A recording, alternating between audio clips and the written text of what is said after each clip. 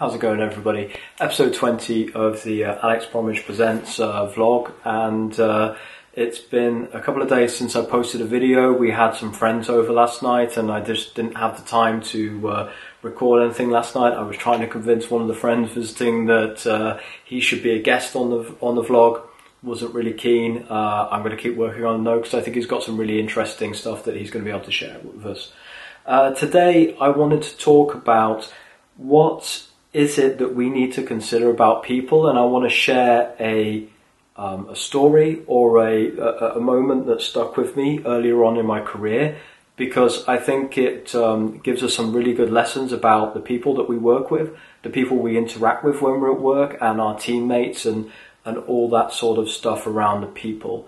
And I think it's really important, and it's something that, like I said, that it stuck with me for my whole career. And I think that we can sometimes go through situations where we're very thankful for people that we work with, and we're very not thankful, or we're very angry at or very frustrated at the people that we work with. And I think it's always good to have some way of giving ourselves perspective about who we are, who they are, and what we're all trying to achieve when we're working together. And to then, with that perspective, it can help us take more emotion out of the situation, and we can actually work more collaboratively and be more of a healthy team together. And the story goes like this. In the first year that I was working out of university, I was working in a company called Merlin's ITCM.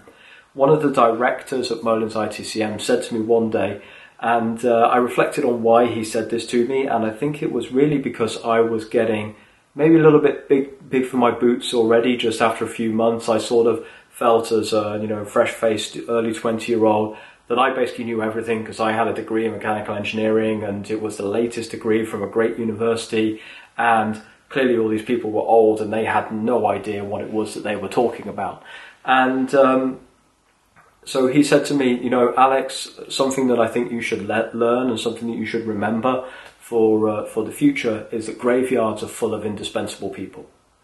And I was like, okay, interesting. And the first initial takeaway, and maybe what I think he meant by that, is that you can feel as indispensable to a company as you want, but things happen and people go without any notice, without any ceremony or any goodbyes, and that's just a fact of life. And therefore you also have to be prepared that that's something that can happen. And I think that that's a very good lesson that you can take from that phrase, and you can take from that quote, or I'm not sure whether it's a quote, I don't know where it came from, but it's certainly, I think, something that stuck with me. But I think that as I've grown older, and as I've grown to be, shall we say, less about just what the job is and more about who the people are who are meant to be doing the job, and also, like I shared before, that you have to work more with people as well. You can't just work always in isolation.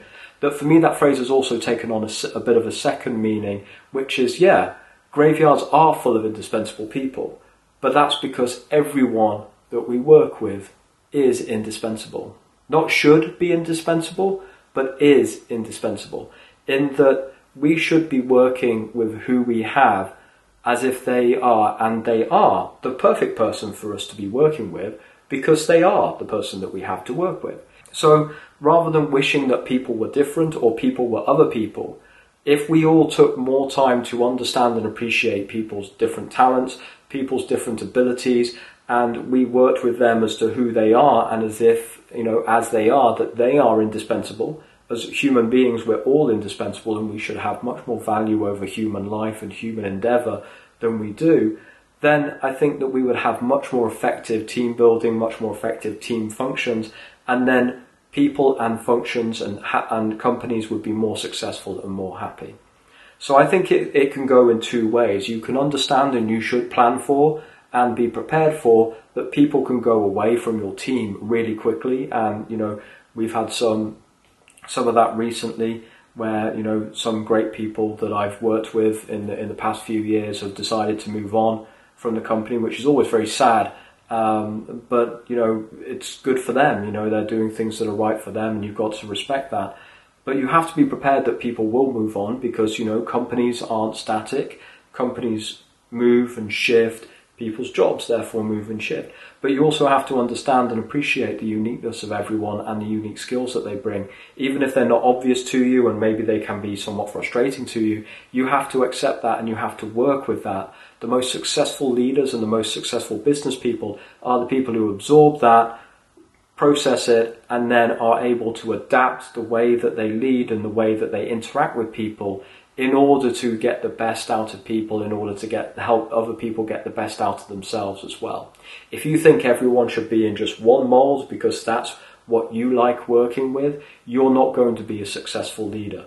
So you need to really understand people, you need to appreciate people, you need to have people as indispensable in your team and in what you do and in your life in general.